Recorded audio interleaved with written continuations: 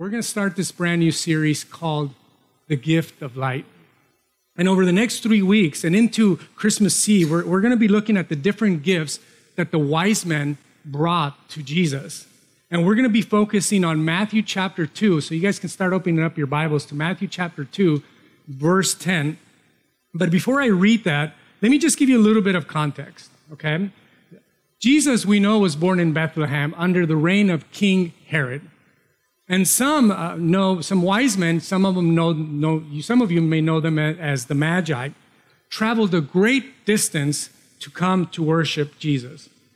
Now, this is the participation part. How many of you guys have a nativity scene at home? The rest of you are sinners, I can tell. All right, no. And when you see the nativity scene, how many wise men do you see in that nativity scene? You see 3, right? Because that's how many are there. But how many, the Bible tells us that there were how many wise men? Do you guys know that there was? We don't know how many wise men there was. Basically, the reality of it is that we don't know. The chances are scholars and Bible scholars and experts agree that there could have been up to 12 people that visited Jesus. But because there were 3 gifts, we tend to think traditionally that there were 3 wise men. But here's what we know for sure about the wise men. These men were highly educated. Think PhDs, especially in astronomy. They were likely incredibly wealthy. And we know one thing is that for whatever reason, these men were desperate to meet the one who might be the savior of the world. Who would travel that far to meet somebody like that? That is always interesting to me. The Bible doesn't teach us that, but I'm always wondering, like, these guys felt desperate to meet this baby. Now, at the time, and I don't mean to ruin the Christmas story for you, but at the time of the scripture, scholars believe that Jesus was a toddler, not a baby like we see in the nativity scene. He was likely more about 18 to 24 months at the time they wrote this scripture, which means that the wise men were bowing down to a toddler, not a baby.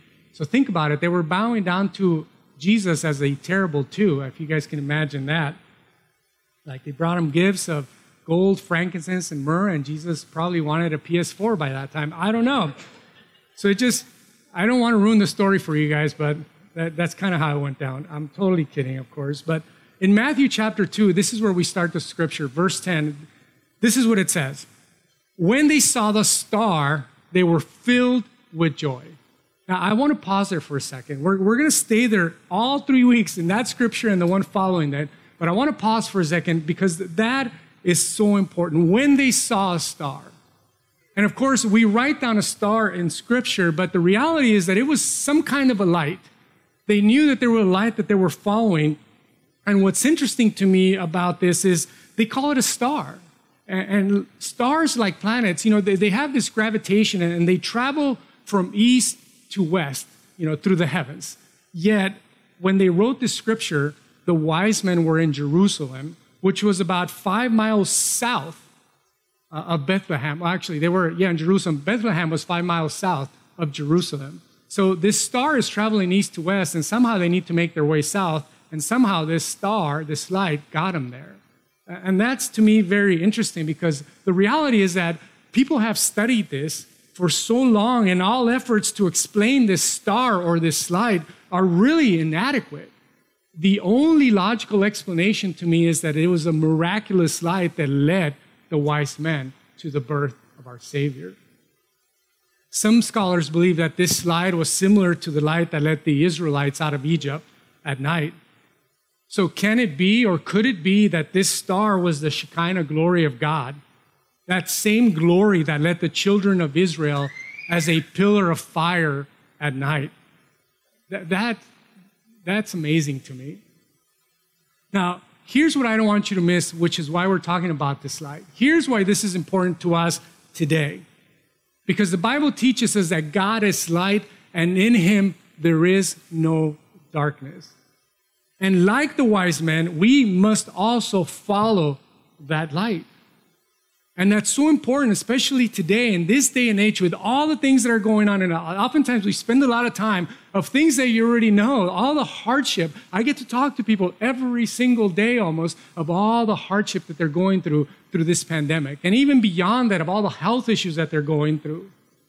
And oftentimes we lose sight of that light. And instead we tend to follow the shiny things of this world that double as that light, only to find that there is no joy in them. They don't bring you peace because there's only one light that can bring you that peace. Are you following that light? And then this scripture goes on to say, they entered the house and saw the child, which, by the way, it doesn't say baby, it says child. Terrible twos, Jesus was there at that point. And they saw him with his mother Mary, and they bowed down and worshiped him. And then they opened their treasure chest and gave him gifts of gold, frankincense, and myrrh. Now, Matt, Tiffany, when you had your baby, did you get gifts of frankincense and myrrh? Because I didn't either. I got onesies and diapers and that little baby snot sucker thingy that you get. I never got this gold. Gold would have been cool, I suppose, but you know, what kind of gifts are those? You may be wondering, and I am too. The wise men offered gold, frankincense, and myrrh. And you have to know that these gifts were not only valuable, they were incredibly practical and very deeply spiritual. In fact, Bible scholars agree that these gifts were not only useful for the family, but we were going to tell you over the next few weeks as we go how all of these gifts foreshadowed some of the images of what Jesus would represent. You see, gold, valuable, as we know, valuable in itself, represented the kingship of Jesus. Myrrh, we're going to talk about in a couple of weeks after we get the musical, and that represented Jesus, the suffering servant, or the Lamb of God. But today, I get to talk about frankincense, which is a very interesting thing because it's kind of an essential oil. And so I inquired of my essential oil advisors, which I have many in my life, one of them who is my wife, and they tell me that frankincense, that essential oil, is basically like an army Swiss knife. You know, it's good for a lot of different uses, right? A lot of different purposes. And like I said, my wife uses essential oils, and she tries to teach me about them, and I kind of halfway listen. All I know is that when we go on mission trips and anytime we travel, she's giving me all kinds of oils. Take this for your immune system, take peppermint for your stomach, and eucalyptus will make this plane smell like a spa, and lavender for something or other. I mean, she's constantly just giving me all these essential oils. The point is that she uses them, and she's my expert, but I have a few others.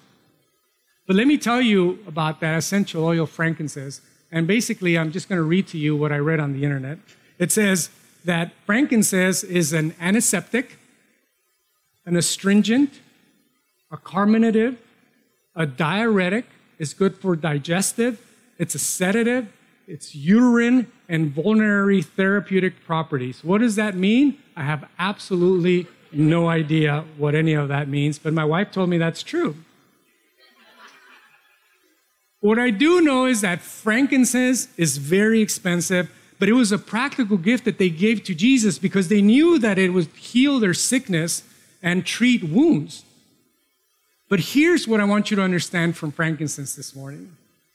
Frankincense in the Old Testament was the oil that priests would use to burn during sacrifices, to burn the incense that would then make that smoke rise to heaven, symbolizing the prayers of the people rising in faith to God. Very interesting, isn't it, to understand that concept? So scholars, you see, agree that frankincense represents the priestliness of Jesus, or as we're going to talk about today, Jesus as our high priest. So let me explain a little further. Now, bear with me because this message we need to get into understanding the deep meaning of what Christmas is all about, and this is part of it. In the Old Testament, the priest essentially would be the representatives. Think of like a liaison between the people and God. And their roles as priests was broken into two functions. First, the priest made sacrifices for the forgiveness of sins. Now, as the priest, they would take an innocent little animal, poor baby, sacrifices to represent the forgiveness of people's sins. And second, the priest would pray the prayers on behalf of the people before God. So those are the two functions. So let's talk about those a little bit more.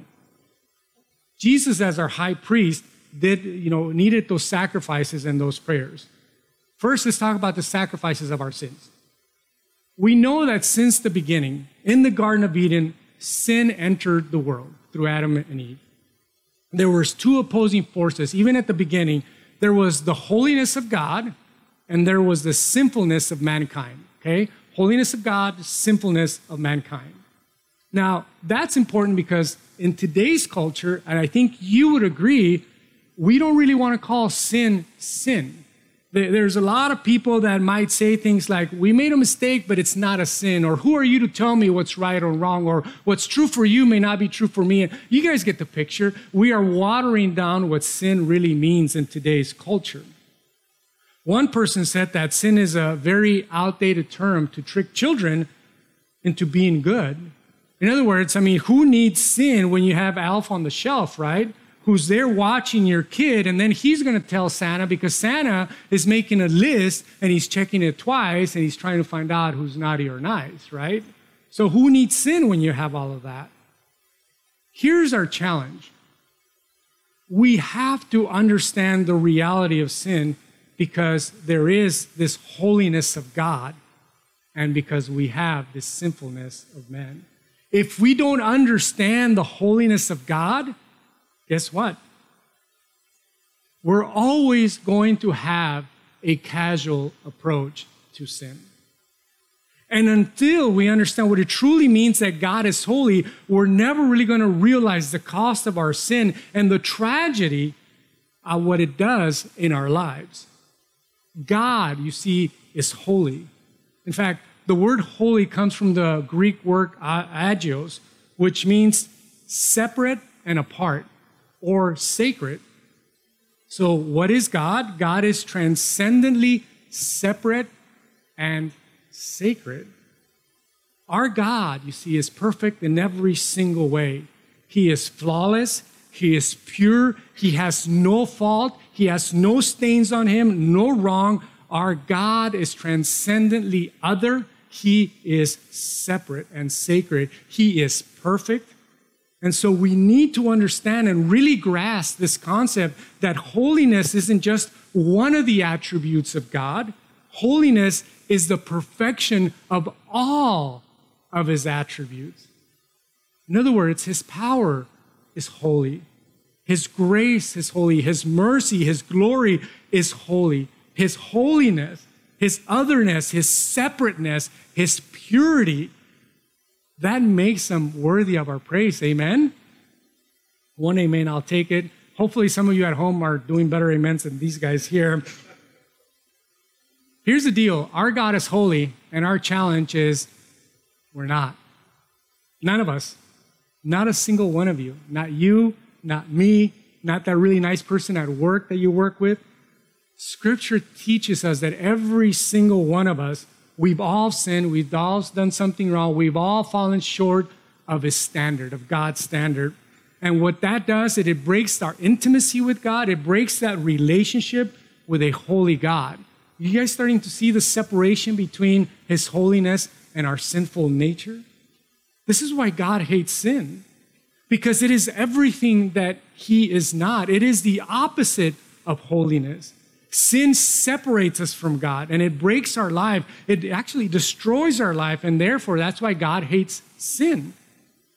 Oh, the high priest, again, going back to the Old Testament, once a year, one time a year would make sacrifices for the temporary payment for the sins of the people. And this day was known as the Day of Atonement. There's a name for it. It's called Yom Kippur. And here's what they would do. The priest would take this innocent animal and they would sacrifice this innocent animal. And I know, just bear with me. And then they would go into this actual place called the tabernacle. It was a physical place, and there was a veil. And behind that veil, there was another place called the Holies of Holies. Then the priest would take the frankincense, which we're talking about today, and light the incense, and they would let the smoke rise, burning into heaven, representing the cries of the people for mercy to God. And then the priest would take the blood of that innocent animal and sprinkle it on an actual seat called the mercy seat, and it would symbolize the death of the innocent one in place of the guilty ones. And it was as a payment for our sins. And then I'm sure you guys have heard of the term scapegoat before. Have you guys heard of that term before? That term comes from this. Then the priest would take a goat, an innocent goat. First there was an animal like a bull or a sheep.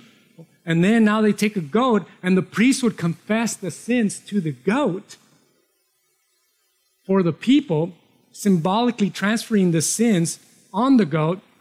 And then they would drive that goat into the wilderness, sometimes off of a cliff.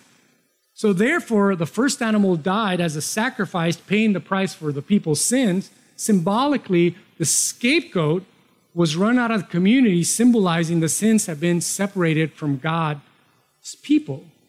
Sounds a little complicated, doesn't it? And I think I know what you guys are thinking, because when I first heard this many moons ago, when I first became a Christian, I'm like, what? That's just, I hope God doesn't strike me down with, that's just weird. It's just, I've never heard of this before. You mean tell me you're going to take this cute little animal that has nothing to do with these knuckleheads that are sinning all the time, and you're going to slit his throat. I know that's graphic. And you're going to pour it in a bucket, it's sprinkled into the mercy seat, and then you're going to, it's just, I'm sorry, it's just a lot to take in. It just sounds extreme and kind of gross to me, and honestly, a little unfair.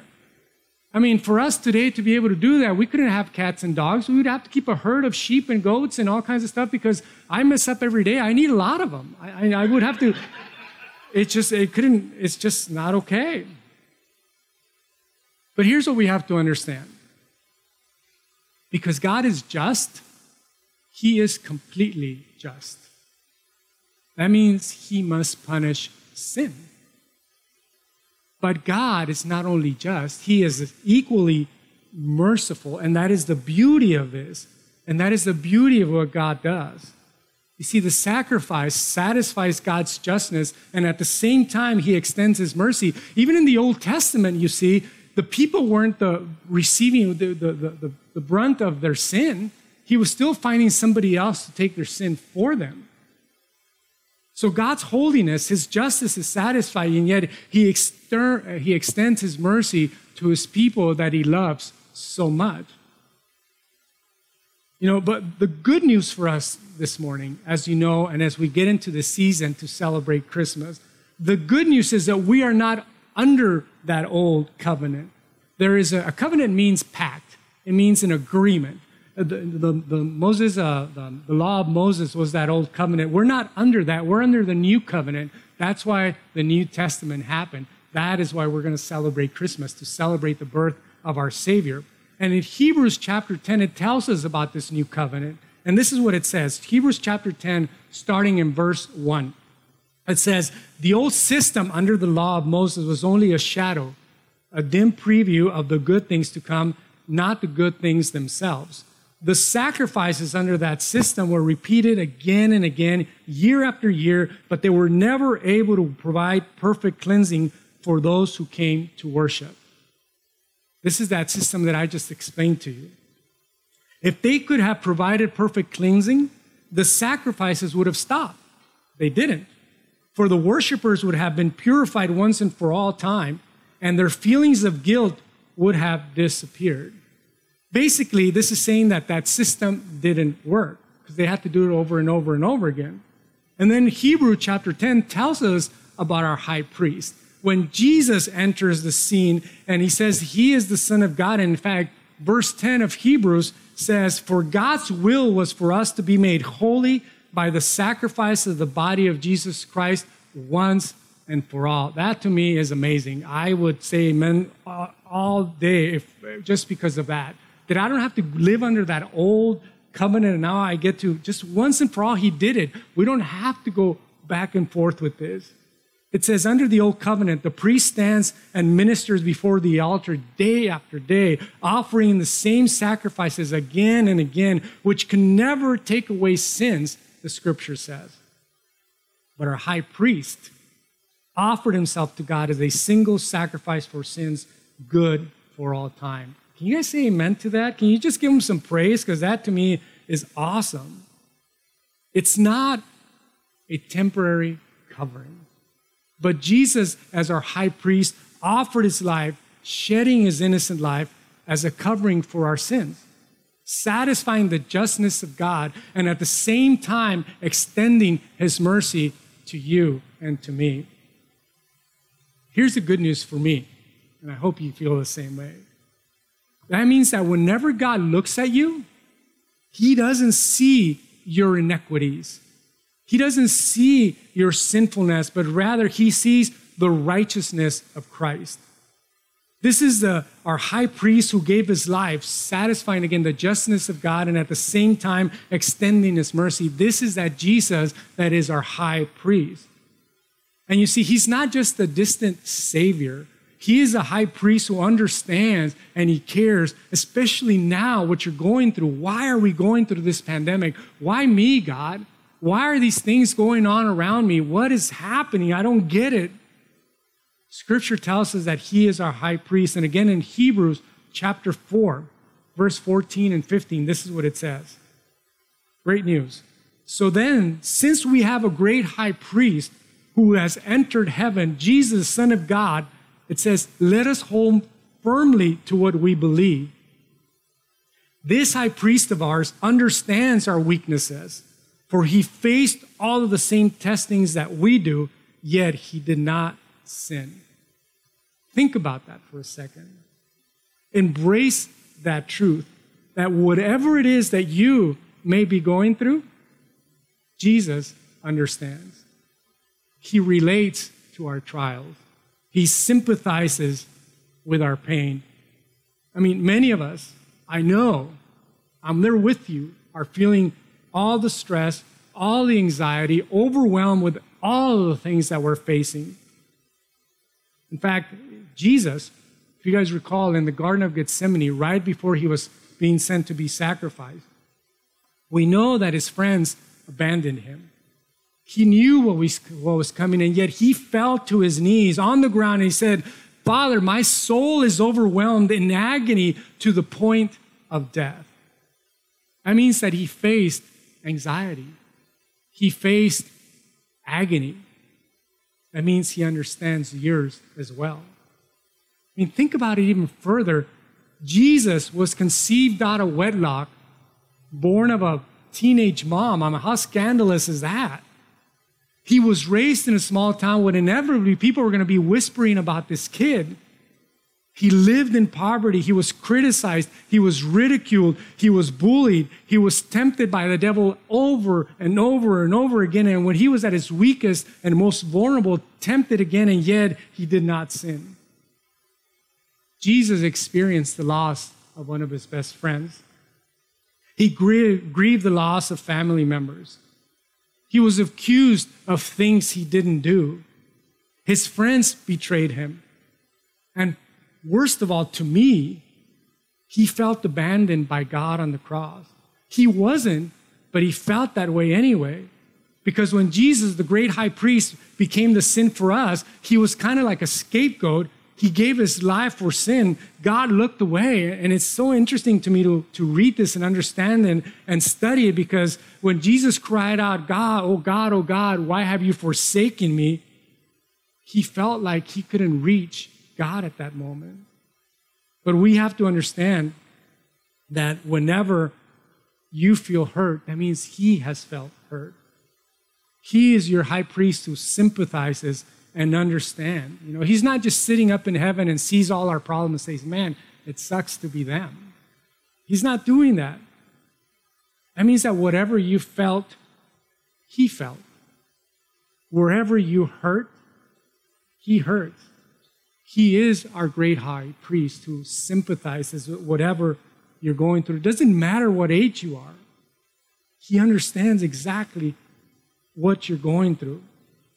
I mean, imagine, if you can, the details of our God. You know, in the Gospel of John, he says, in the beginning was the Word, and the Word was with God, and the Word became flesh. Christmas. Baby Jesus born of Mary. that we get to celebrate.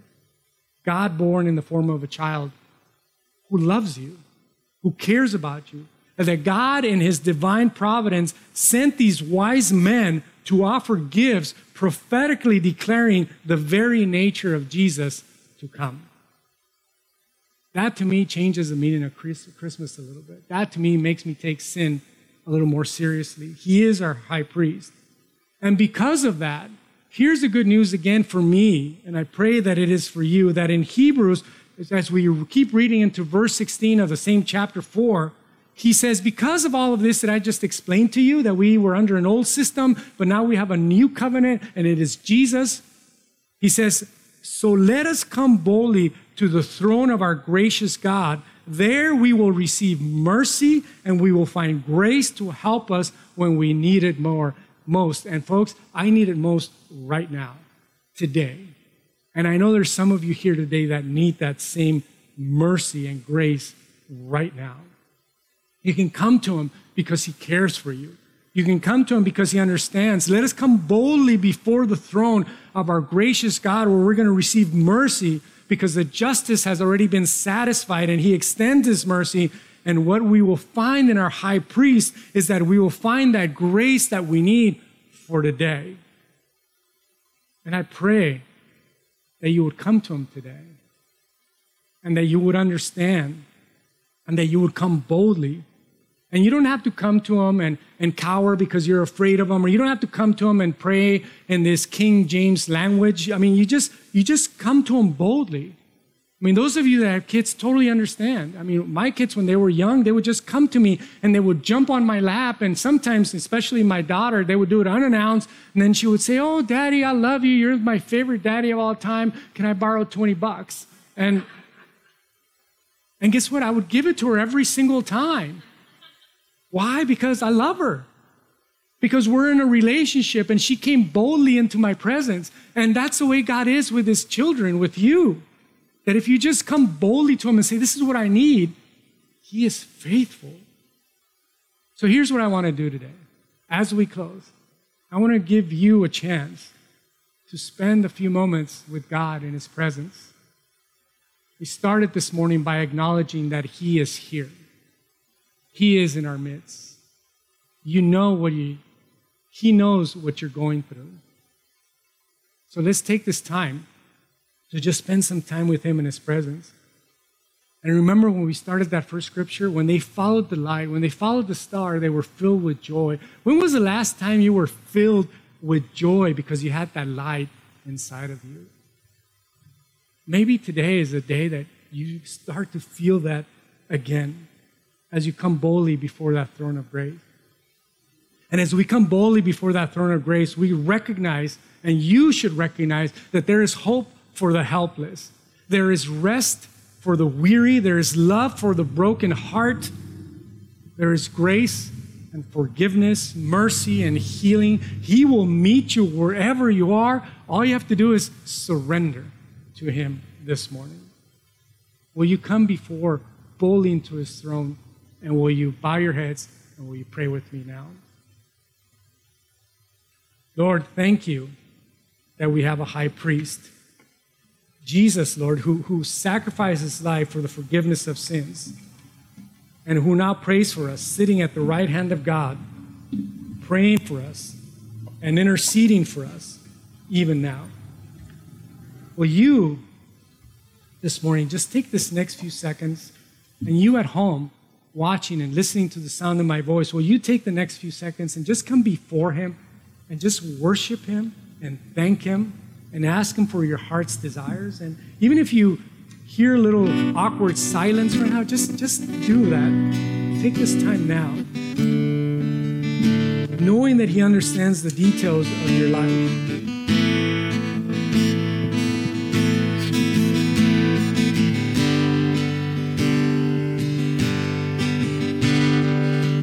Those of you who have a loved one, maybe far from God, you might just say his name, just whisper it or say it in your mind.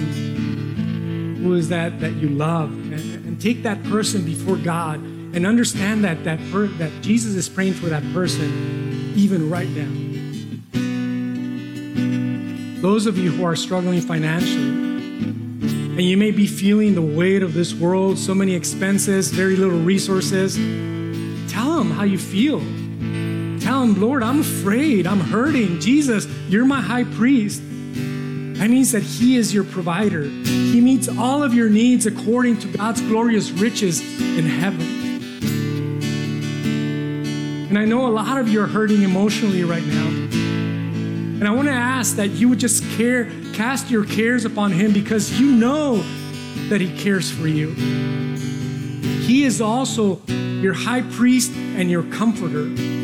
He's been where you've been. He hurts like you hurt. He understands. And if you're struggling physically, or someone you love is struggling or has had a bad medical report, Jesus, your high priest who bore those stripes on his back so that he could be your healer.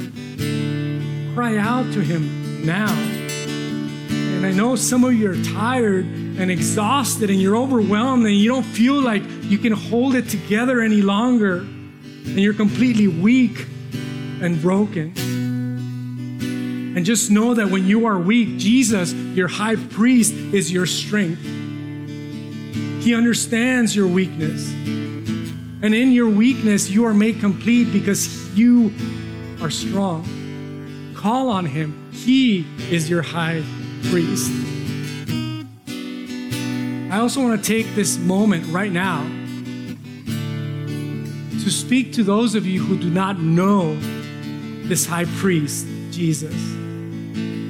And if you want to accept Jesus as your Lord and Savior right now, and if you're listening to the sound of my voice online, this is some amazing news that Jesus came to die for your sins, that you may have eternal life.